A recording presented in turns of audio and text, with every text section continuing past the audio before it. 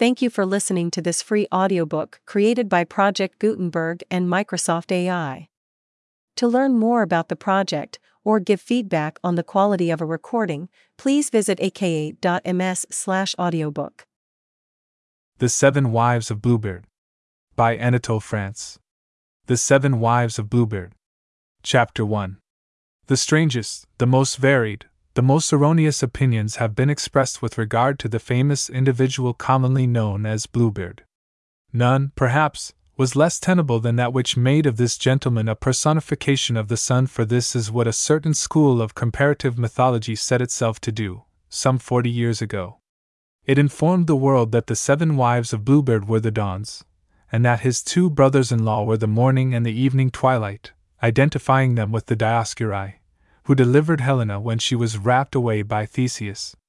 We must remind those readers who may feel tempted to believe this that in 1817 a learned librarian of Agen, John Baptiste Perez, demonstrated, in a highly plausible manner, that Napoleon had never existed, and that the story of this supposed great captain was nothing but a solar myth. Despite the most ingenious diversions of the wits, we cannot possibly doubt that Bluebeard and Napoleon did both actually exist. An hypothesis no better founded is that which consists in identifying Bluebeard with the Marshal de Rice, who was strangled by the arm of the law above the bridges of Nantes on 26 October 1440. Without inquiring, with him, Salomon Renac, whether the Marshal committed the crimes for which he was condemned, or whether his wealth, coveted by a greedy prince, did not in some degree contribute to his undoing, there is nothing in his life that resembles what we find in Bluebeard's. This alone is enough to prevent our confusing them or merging the two individuals into one. Charles Perrault, who, about 1660, had the merit of composing the first biography of this seigneur, justly remarkable for having married 7 wives, made him an accomplished villain, and the most perfect model of cruelty that ever trod the earth. But it is permissible to doubt, if not his sincerity, at least the correctness of his information. He may, perhaps, have been prejudiced against his hero. He would not have been the first example of a poet or historian who liked to darken the colors of his pictures. If we have what seems a flattering portrait of Titus, it would seem, on the other hand, that Tacitus has painted Tiberius much blacker than the reality. Macbeth, whom legend and Shakespeare accuse of crimes, was in reality a just and a wise king. He never treacherously murdered the old king, Duncan. Duncan, while yet young, was defeated in a great battle, and was found dead on the morrow at a spot called the Armourer's Shop. He had slain several of the kinsfolk of Gruckno, the wife of Macbeth. The latter made Scotland prosperous, he encouraged trade, and was regarded as the defender of the middle classes, the true king of the townsmen. The nobles of the clans never forgave him for defeating Duncan, nor for protecting the artisans. They destroyed him, and dishonored his memory. Once he was dead, the good King Macbeth was known only by the statements of his enemies. The genius of Shakespeare imposed these lies upon the human consciousness. I had long suspected that Bluebeard was the victim of a similar fatality. All the circumstances of his life, as I found them related, were far from satisfying my mind, and from gratifying that craving for logic and lucidity by which I am incessantly consumed. On reflection, I perceived that they involved insurmountable difficulties. There was so great a desire to make me believe in the man's cruelty that it could not fail to make me doubt it. These presentiments did not mislead me. My intuitions, which had their origin in a certain knowledge of human nature, were soon to be changed into certainty, based upon irrefutable proofs. In the house of a stonecutter in St. Jean de Bois, I found several papers relating to Bluebeard, amongst others his defense, and an anonymous complaint against his murderers, which was not proceeded with, for what reasons I know not. These papers confirmed me in the belief that he was good and unfortunate, and that his memory has been overwhelmed by unworthy slanders. From that time forth, I regarded it as my duty to write his true history, without permitting myself any illusion as to the success of such an undertaking. I am well aware that this attempt at rehabilitation is destined to fall into silence and oblivion. How can the cold, naked truth fight against the glittering enchantments of falsehood? Chapter 2. Somewhere about 1650 there lived on his estate, between Compiègne and Pierrefonds, a wealthy noble, by name Bernard de Montagu, whose ancestors had held the most important posts in the kingdom. But he dwelt far from the court, in that peaceful obscurity which then veiled all save that on which the king bestowed his glance. His castle of Galetz abounded in valuable furniture, gold and silverware, tapestry and embroideries, which he kept in coffers. Not that he hid his treasures for fear of damaging them by use. He was, on the contrary, generous and magnificent. But in those days, in the country, the nobles willingly led a very simple life, feeding their people at their own table, and dancing on Sundays with the girls of the village. On certain occasions, however, they gave splendid entertainments, which contrasted with the dullness of everyday life. So it was necessary that they should hold a good deal of handsome furniture and beautiful tapestries in reserve. This was the case with Monsieur de Montagu. His castle, built in the Gothic period, had all its rudeness. From without it looked wild and gloomy enough, with the stumps of its great towers, which had been thrown down at the time of the monarchy's troubles, in the reign of the late King Louis. Within it offered a much pleasanter prospect. The rooms were decorated in the Italian taste, as was the great gallery on the ground floor, loaded with embossed decorations in high relief, pictures and gilding. At one end of this gallery there was a closet usually known as the Little Cabinet. This is the only name by which Charles Perrault refers to it. It is as well to note that it was also called the Cabinet of the Unfortunate Princesses, because a Florentine painter had portrayed on the walls the tragic stories of Dirce, daughter of the sun, bound by the sons of Antiope to the horns of a bull, Niobe weeping on Mount Sipylus for her children, pierced by the divine arrows, and Procris inviting to her bosom the javelin of Cephalus. These figures had a look of life about them, and the porphyry tiles with which the floor was covered seemed dyed in the blood of these unhappy women. One of the doors of the cabinet gave upon the moat, which had no water in it. The stables formed a sumptuous building, situated at some distance from the castle. They contained stalls for 60 horses, and coach-houses for 12 gilded coaches. But what made Galetz so bewitching a residence were the woods and canals surrounding it, in which one could devote oneself to the pleasures of angling and the chase. Many of the dwellers in that countryside knew Monsieur de Montagu only by the name of Bluebeard, for this was the only name that the common people gave him. And in truth his beard was blue, but it was blue only because it was black, and it was because it was so black that it was blue. Monsieur de Montagu must not be imagined as having the monstrous aspect of the threefold Typhon whom one sees in Athens, laughing in his triple indigo blue beard. We shall get much nearer the reality by comparing the seigneur of Galetz to those actors or priests whose freshly shaven cheeks have a bluish gloss.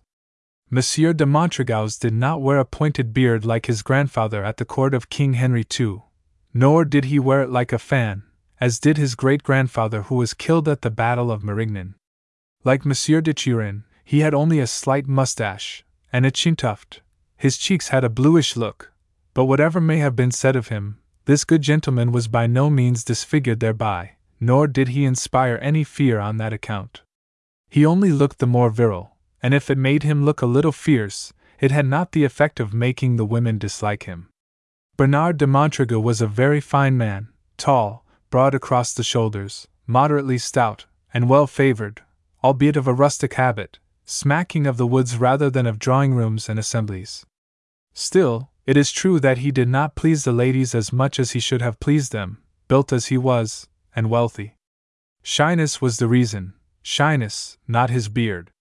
Women exercised an invincible attraction for him, and at the same time inspired him with an insuperable fear.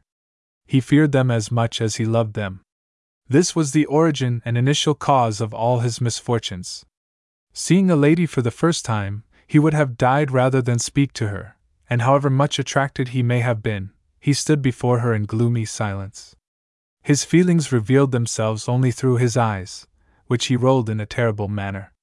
This timidity exposed him to every kind of misfortune, and above all, it prevented his forming a becoming connection with modest and reserved women, and betrayed him, defenseless, to the attempts of the most impudent and audacious. This was his life's misfortune.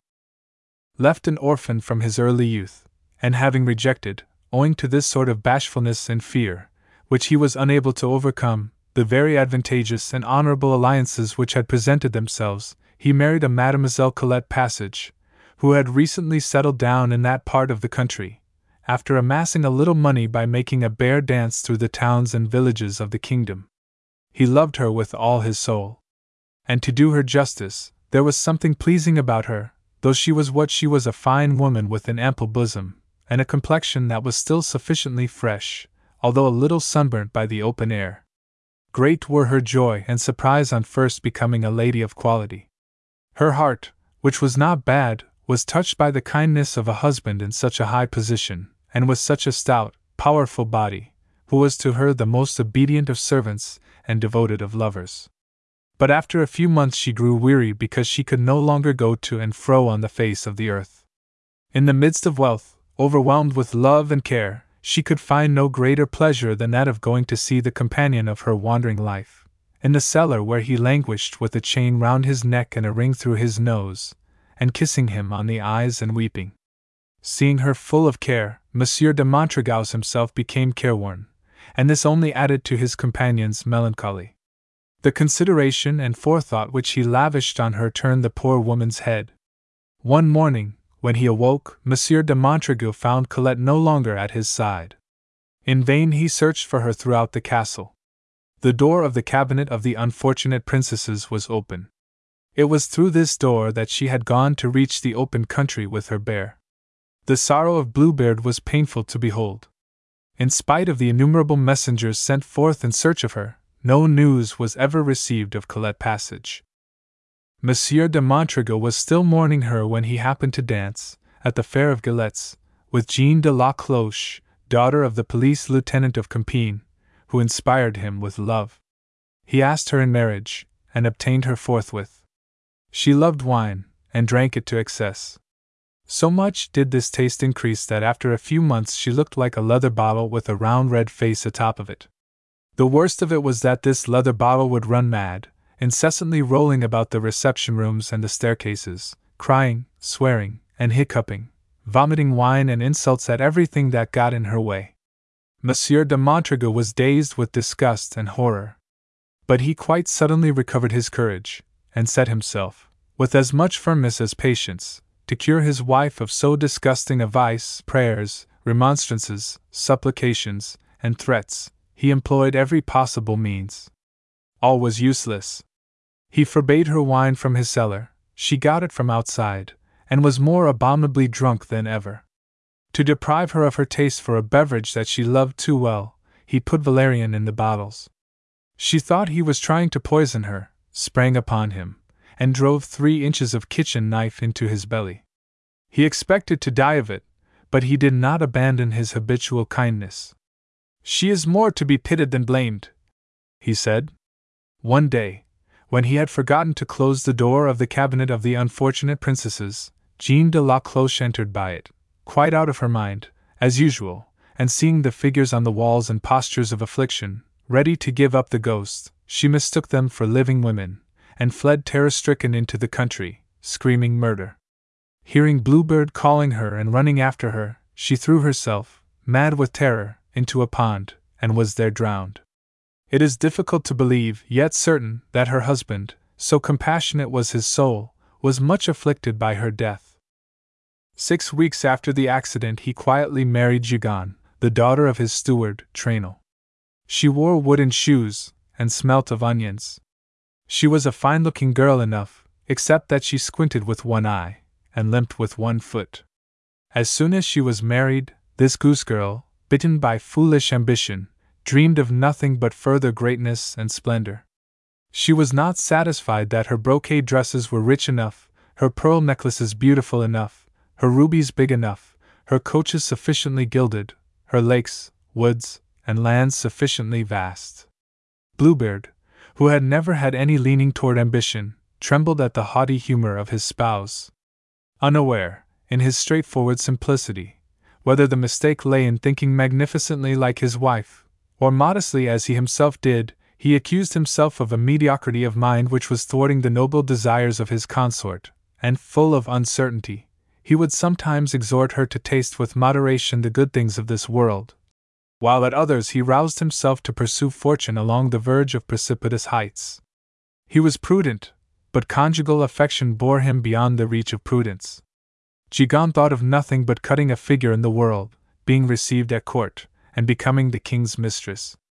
Unable to gain her point, she pined away with vexation, contracting a jaundice, of which she died. Bluebeard, full of lamentation, built her a magnificent tomb.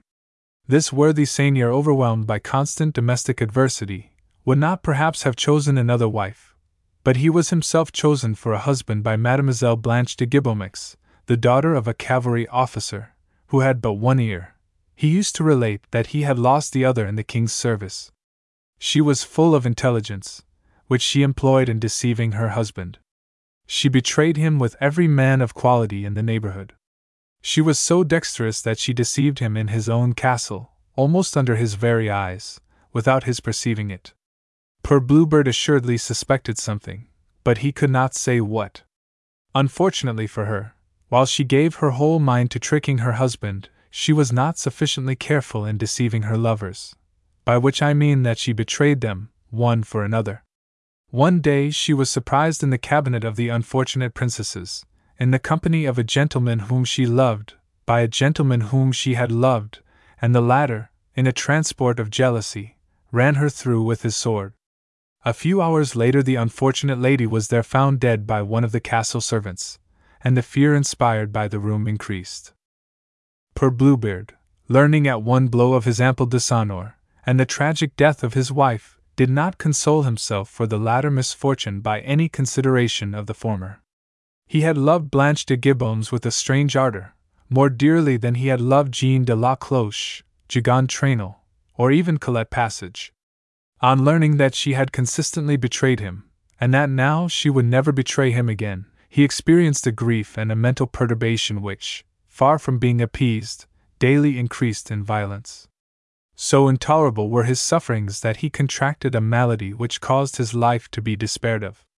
The physicians, having employed various medicines without effect, advised him that the only remedy proper to his complaint was to take a young wife.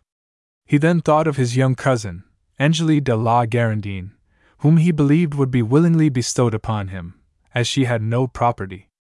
What encouraged him to take her to wife was the fact that she was reputed to be simple and ignorant of the world. Having been deceived by a woman of intelligence, he felt more comfortable with a fool. He married Mademoiselle de la Garandine, and quickly perceived the falsity of his calculations.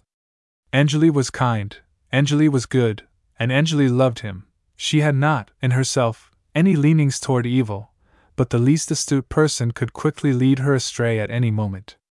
It was enough to tell her, "Do this for fear of bogies, comes in here or the werewolf will eat you," or, "Shut your eyes, and take this drop of medicine," and the innocent girl would straightway do so, at the will of the rascals who wanted of her that which it was very natural to want of her, for she was pretty. Monsieur de Montregaus, injured and betrayed by this innocent girl, as much as and more than he had been by Blanche de Gibomix, had the additional pain of knowing it, for Anatole was too candid to conceal anything from him. She used to tell him, "Sir, someone told me this, someone did that to me, someone took so and so away from me, I saw that, I felt so and so," and by her ingenuousness she caused her lord to suffer torments beyond imagination. He endured them like a stoic. Still he finally had to tell the simple creature that she was a goose, and to box her ears. This, for him, was the beginning of a reputation for cruelty, which was not fated to be diminished.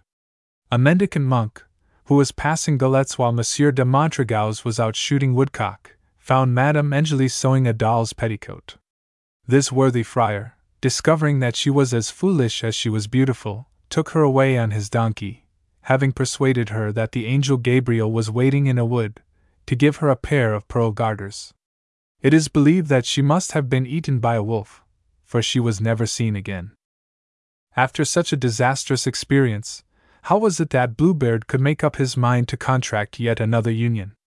It would be impossible to understand it, were we not well aware of the power which a fine pair of eyes exerts over a generous heart.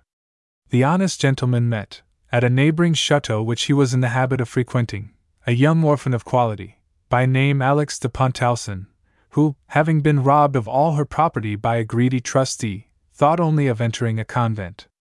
Officious friends intervened to alter her determination and persuade her to accept the hand of Monsieur de Montrigues. Her beauty was perfect.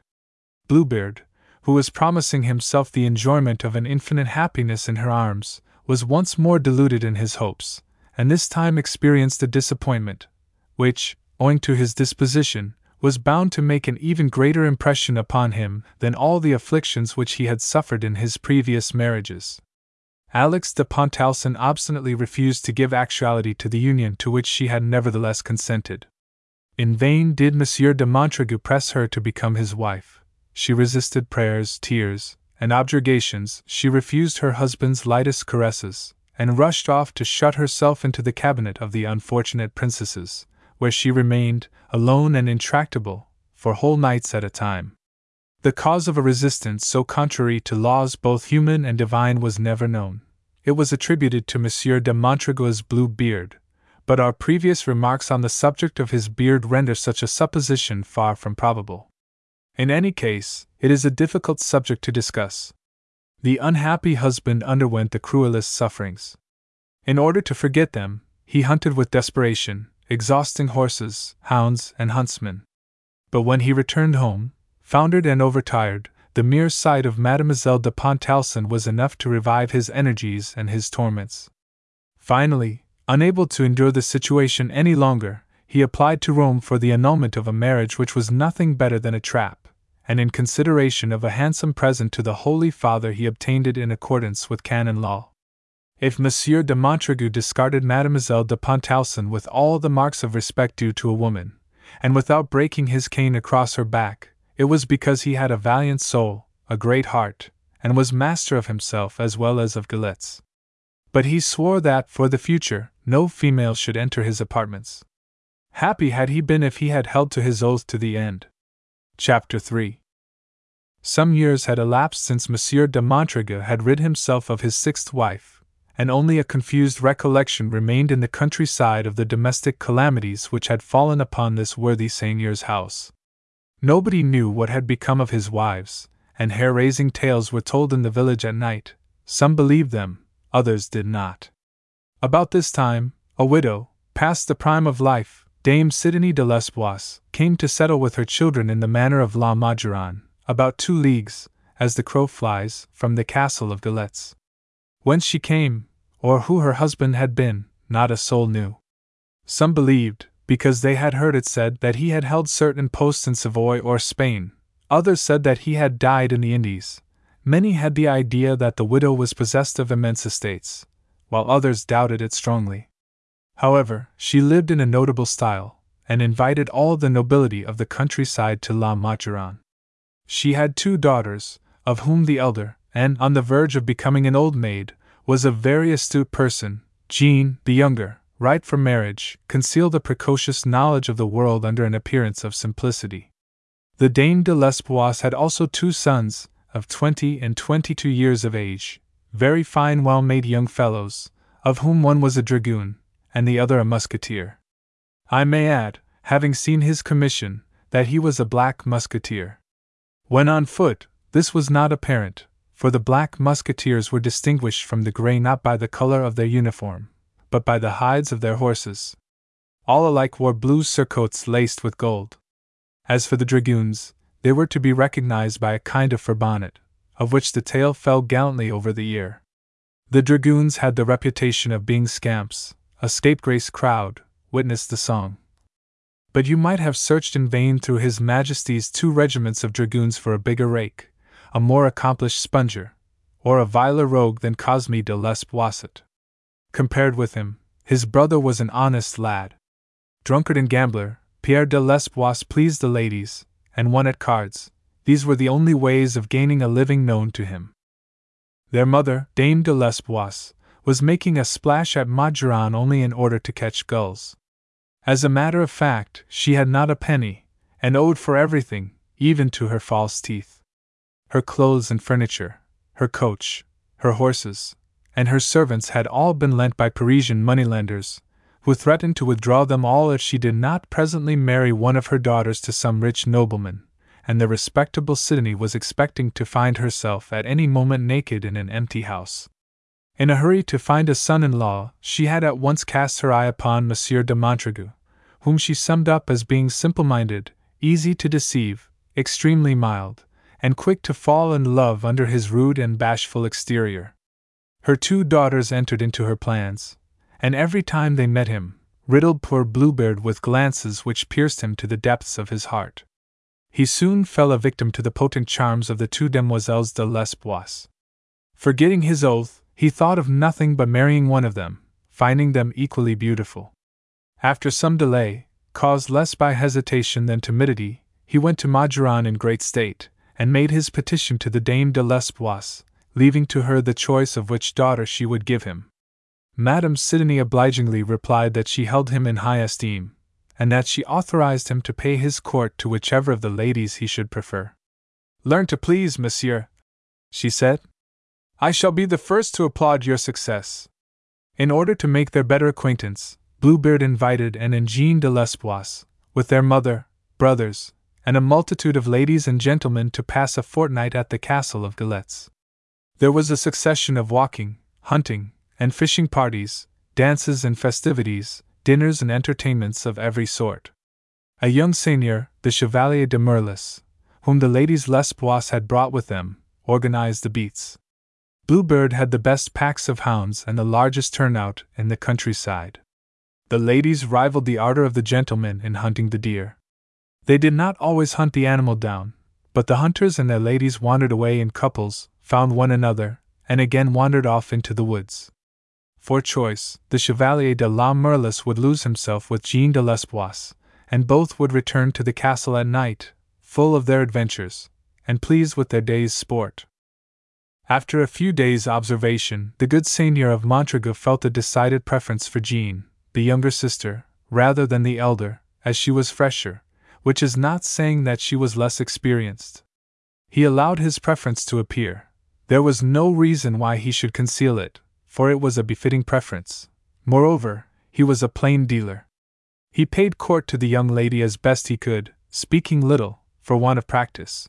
But he gazed at her, rolling his rolling eyes, and emitting from the depths of his bowels sighs which might have overthrown an oak tree. Sometimes he would burst out laughing, whereupon the crockery trembled, and the windows rattled. Alone of all the party, he failed to remark the assiduous attentions of the Chevalier de la Merlis to Madame de Lesbois' younger daughter, or if he did remark them he saw no harm in them. His experience of women was not sufficient to make him suspicious, and he trusted when he loved. My grandmother used to say that in life experience is worthless, and that one remains the same as when one begins. I believe she was right, and the true story that I am now unfolding is not of a nature to prove her wrong. Bluebeard displayed an unusual magnificence in these festivities. When night arrived, the lawns before the castle were lit by 1,000 torches, and tables served by men-servants, and maids dressed as fauns and dryads groaned under all the tastiest things which the countryside and the forests produced. Musicians provided a continual succession of beautiful symphonies. Towards the end of the meal the schoolmaster and schoolmistress, followed by the boys and girls of the village, appeared before the guests, and read a complimentary address to the Seigneur of Montague and his friends. An astrologer in a pointed cap approached the ladies, and foretold their future love affairs from the lines of their hands. Bluebeard ordered drink to be given for all his vassals, and he himself distributed bread and meat to the poor families. At 10 o'clock, for fear of the evening dew, the company retired to the apartments, lit by a multitude of candles, and their tables were prepared for every sort of game: lansquenet, billiards, reversi, bagatelle, pigeonholes, turnstile, porch, beast, hoka, brelin, draughts, backgammon, dice, basset, and calba. Bluebeard was uniformly unfortunate in these various games, at which he lost large sums every night. He could console himself for his continuous run of bad luck by watching the 3 Lesbois ladies win a great deal of money.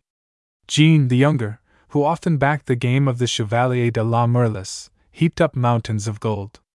Madame de Lesbois' 2 sons also did very well at reversi and basset, Their luck was invariably best at the more hazardous games. The play went on until late into the night. No one slept during these marvelous festivities, and as the earliest biographer of Bluebeard has said, they spent the whole night in playing tricks on one another. These hours were the most delightful of the whole 24, for then, under cover of jesting, and taking advantage of the darkness, those who felt drawn toward one another would hide together in the depths of some alcove.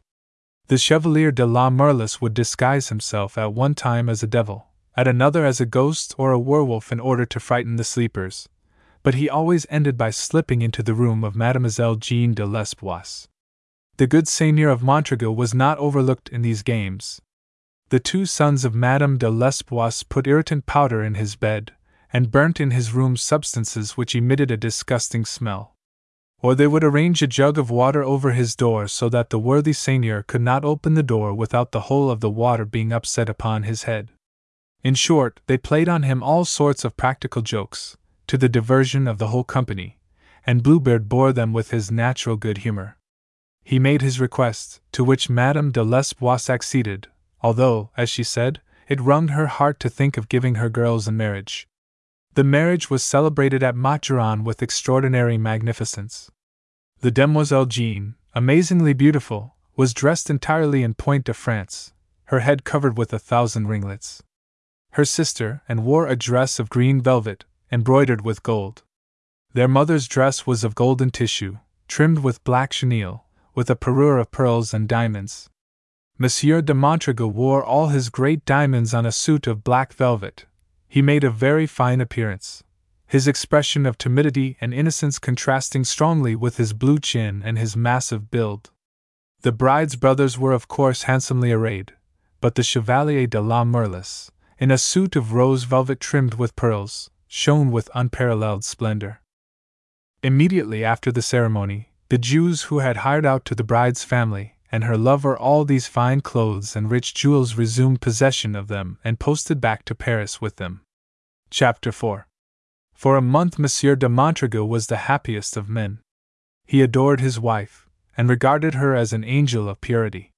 She was something quite different, but far shrewder men than poor Bluebeard might have been deceived as he was, for she was a person of great cunning and astuteness, and allowed herself submissively to be ruled by her mother, who was the cleverest jade in the whole kingdom of France.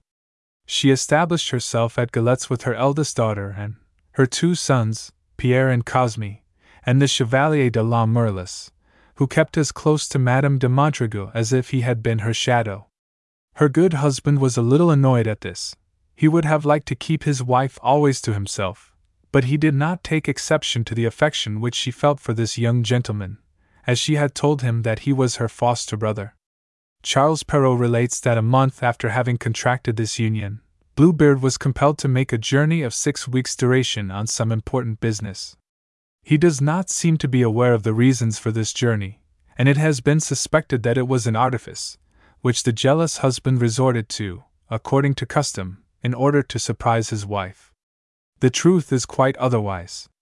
Monsieur de Montreuil went to Le Perchy to receive the heritage of his cousin of Outard, who had been killed gloriously by a cannonball at the Battle of the Dunes, while casting dice upon a drum.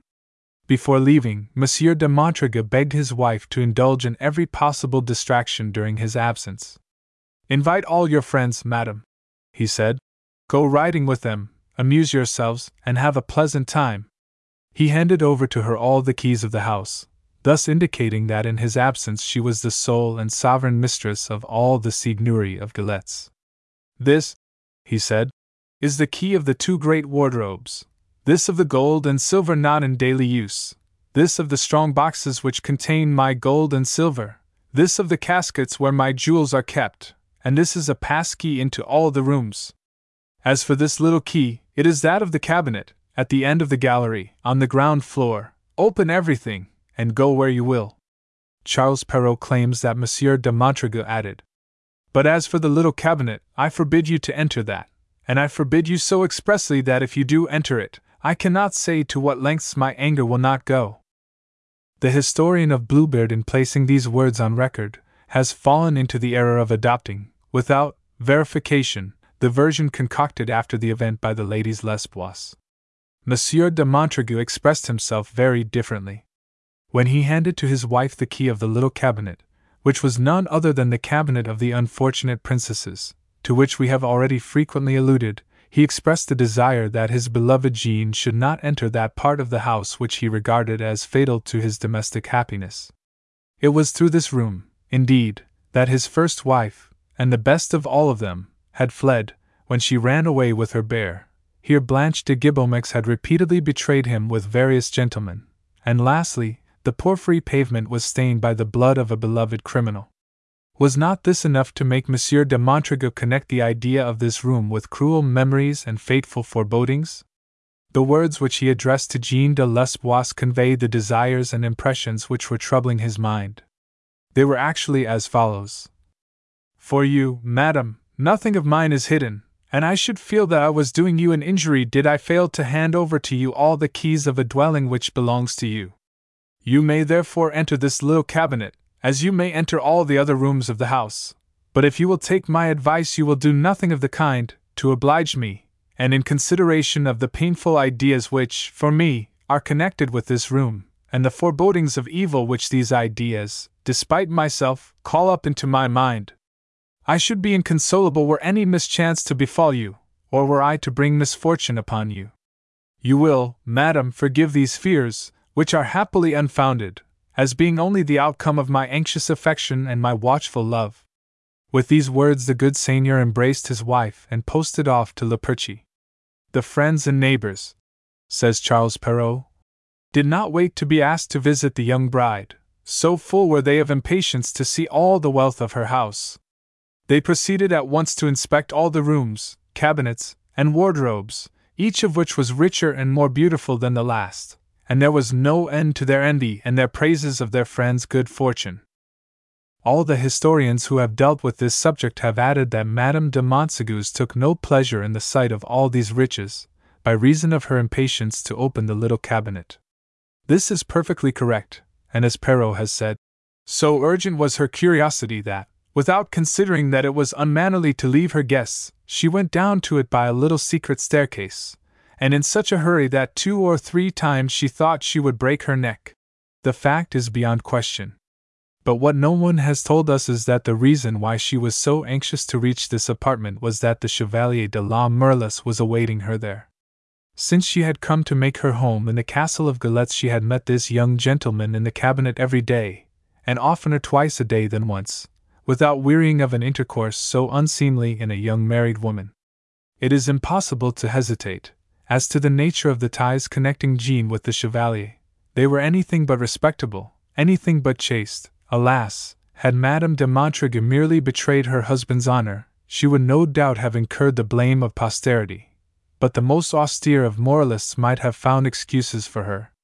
He might allege, in favor of so young a woman, the laxity of the morals of the period, the examples of the city and the court, the too certain effects of a bad training, and the advice of an immoral mother, for Madame Sidonie de Lesbois countenanced her daughter's intrigues. The wise might have forgiven her a fault too amiable to merit their severity. Her errors would have seemed too common to be crimes, and the world would simply have considered that she was behaving like other people. But Jean de Lesbois, not content with betraying her husband's honor, did not hesitate to attempt his life. It was in the little cabinet, otherwise known as the cabinet of the unfortunate princesses, that Jean de Lesbois, Dame de Montrégue, in concert with the Chevalier de la Merlis, plotted the death of a kind and faithful husband. She declared later that, on entering the room, she saw hanging there the bodies of 6 murdered women, whose congealed blood covered the tiles, and that recognizing in these unhappy women the first 6 wives of Bluebeard, she foresaw the fate which awaited herself. She must, in this case, have mistaken the paintings on the walls for mutilated corpses, and her hallucinations must be compared with those of Lady Macbeth. But it is extremely probable that Jean imagined this horrible sight in order to relate it afterwards, justifying her husband's murderers by slandering their victim. The death of Monsieur de Montrégue was determined upon. Certain letters which lie before me compel the belief that Madame Sidonie Lesbois had her part in the plot. As for her elder daughter, she may be described as the soul of the conspiracy. And de Lesbois was the wickedest of the whole family. She was a stranger to sensual weakness, remaining chaste in the midst of the profligacy of the house. It was not a case of refusing pleasures which she thought unworthy of her. The truth was that she took pleasure only in cruelty. She engaged her 2 brothers, Cosme and Pierre, in the enterprise by promising them the command of a regiment. Chapter 5. It now rests with us to trace, with the aid of authentic documents and reliable evidence, the most atrocious, treacherous, and cowardly domestic crime of which the record has come down to us. The murder whose circumstances we are about to relate can only be compared to that committed on the night of the March 9, 1449, on the person of Guillaume de Flavy, by his wife Blanche d'Overbroek, a young and slender woman, the bastard d'Orbandes, and the barber Jean Bequelin. They stifled Guillaume with a pillow, battered him pitilessly with a club, and bled him at the throat like a calf. Blanche d'Overbroek proved that her husband had determined to have her drowned, while Jean de Lesbois betrayed a loving husband to a gang of unspeakable scoundrels. We will record the facts with all possible restraint. Bluebeard returned rather earlier than expected. This it was gave rise to the quite mistaken idea that, a prey to the blackest jealousy, he was wishful to surprise his wife. Full of joy and confidence, if he thought of giving her a surprise it was an agreeable one. His kindness and tenderness, and his joyous, peaceable air would have softened the most savage hearts.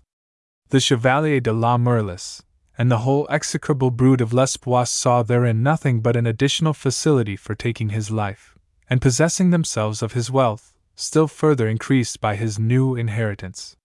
His young wife met him with a smiling face, allowing herself to be embraced and led to the conjugal chamber, where she did everything to please the good man. The following morning she returned him the bunch of keys which had been confided to her care.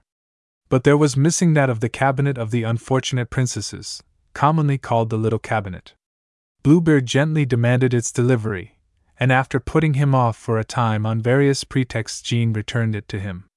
There now arises a question which cannot be solved without leaving the limited domain of history to enter the indeterminate regions of philosophy. Charles Perrault specifically states that the key of the little cabinet was a fairy key, that is to say, it was magical, enchanted, endowed with properties contrary to the laws of nature, at all events, as we conceive them. We have no proof to the contrary. This is a fitting moment to recall the precept of my illustrious master, Monsieur Duclos de Luynes, a member of the Institute. When the supernatural makes its appearance, it must not be rejected by the historian. I shall therefore content myself with recalling as regards this key, the unanimous opinion of all the old biographers of Bluebeard. They all affirm that it was a fairy key. This is a point of great importance. Moreover, this key is not the only object created by human industry which has proved to be endowed with marvelous properties. Tradition abounds with examples of enchanted swords. Arthur's was a magic sword. And so was that of Joan of Arc, on the undeniable authority of Jean Chartier, and the proof afforded by that illustrious chronicler is that when the blade was broken the 2 pieces refused to be welded together again despite all the efforts of the most competent armorers. Victor Hugo speaks in one of his poems of those magic stairways still obscured below. Many authors even admit that there are men magicians who can turn themselves into wolves. We shall not undertake to combat such a firm and constant belief, and we shall not pretend to decide whether the key of the little cabinet was or was not enchanted, for our reserve does not imply that we are in any uncertainty, and therein resides its merit. But where we find ourselves in our proper domain, or to be more precise within our own jurisdiction, where we once more become judges of facts, and writers of circumstances, is where we read that the key was flecked with blood. The authority of the text does not so far impress us as to compel us to believe this. It was not flecked with blood. Blood had flowed in the little cabinet, but at a time already remote. Whether the key had been washed or whether it had dried, it was impossible that it should be so stained, and what, in her agitation, the criminal wife mistook for a blood stain on the iron, was the reflection of the sky still empurpled by the roses of dawn. Monsieur de Montagu, on seeing the key, perceived none the less that his wife had entered the little cabinet. He noticed that it now appeared cleaner and brighter than when he had given it to her, and was of opinion that this polish could only come from use. This produced a painful impression upon him, and he said to his wife, with a mournful smile, "My darling, you have been into the little cabinet. May there result no grievous outcome for either of us. From that room emanates a malign influence from which I would have protected you. If you, in your turn, should become subjected to it, I should never get over it. Forgive me, when we love we are superstitious." On these words, although Bluebeard cannot have frightened her, for his words and demeanor expressed only love and melancholy, the young lady of Montague began shrieking at the top of her voice, "Help! Help! He's killing me!" This was the signal agreed upon. On hearing it, the Chevalier de la Merlis and the two sons of Madame de L'Espoisse were to have thrown themselves upon Bluebeard and run him through with their swords. But the Chevalier, whom Jean had hidden in a cupboard in the room, appeared alone. Monsieur de Montague, seeing him leap forth sword in hand, placed himself on guard. Jean fled terror-stricken, and met her sister, and in the gallery. She was not, as has been related, on a tower, for all the towers had been thrown down by order of Cardinal Richelieu, and was striving to put heart into her two brothers, who, pale and quaking, dared not risk so great a stake. Jean hastily implored them, "Quick, quick, brothers, save my lover!" Pierre and Cosme then rushed at Bluebeard. They found him, having disarmed the Chevalier de la Merlis, holding him down with his knee. They treacherously ran their swords through his body from behind, and continued to strike at him long after he had breathed his last. Bluebeard had no heirs. His wife remained mistress of his property. She used a part of it to provide a dowry for her sister, and another part to buy captains' commissions for her two brothers, and the rest to marry the Chevalier de la Merlis, who became a very respectable man as soon as he was wealthy.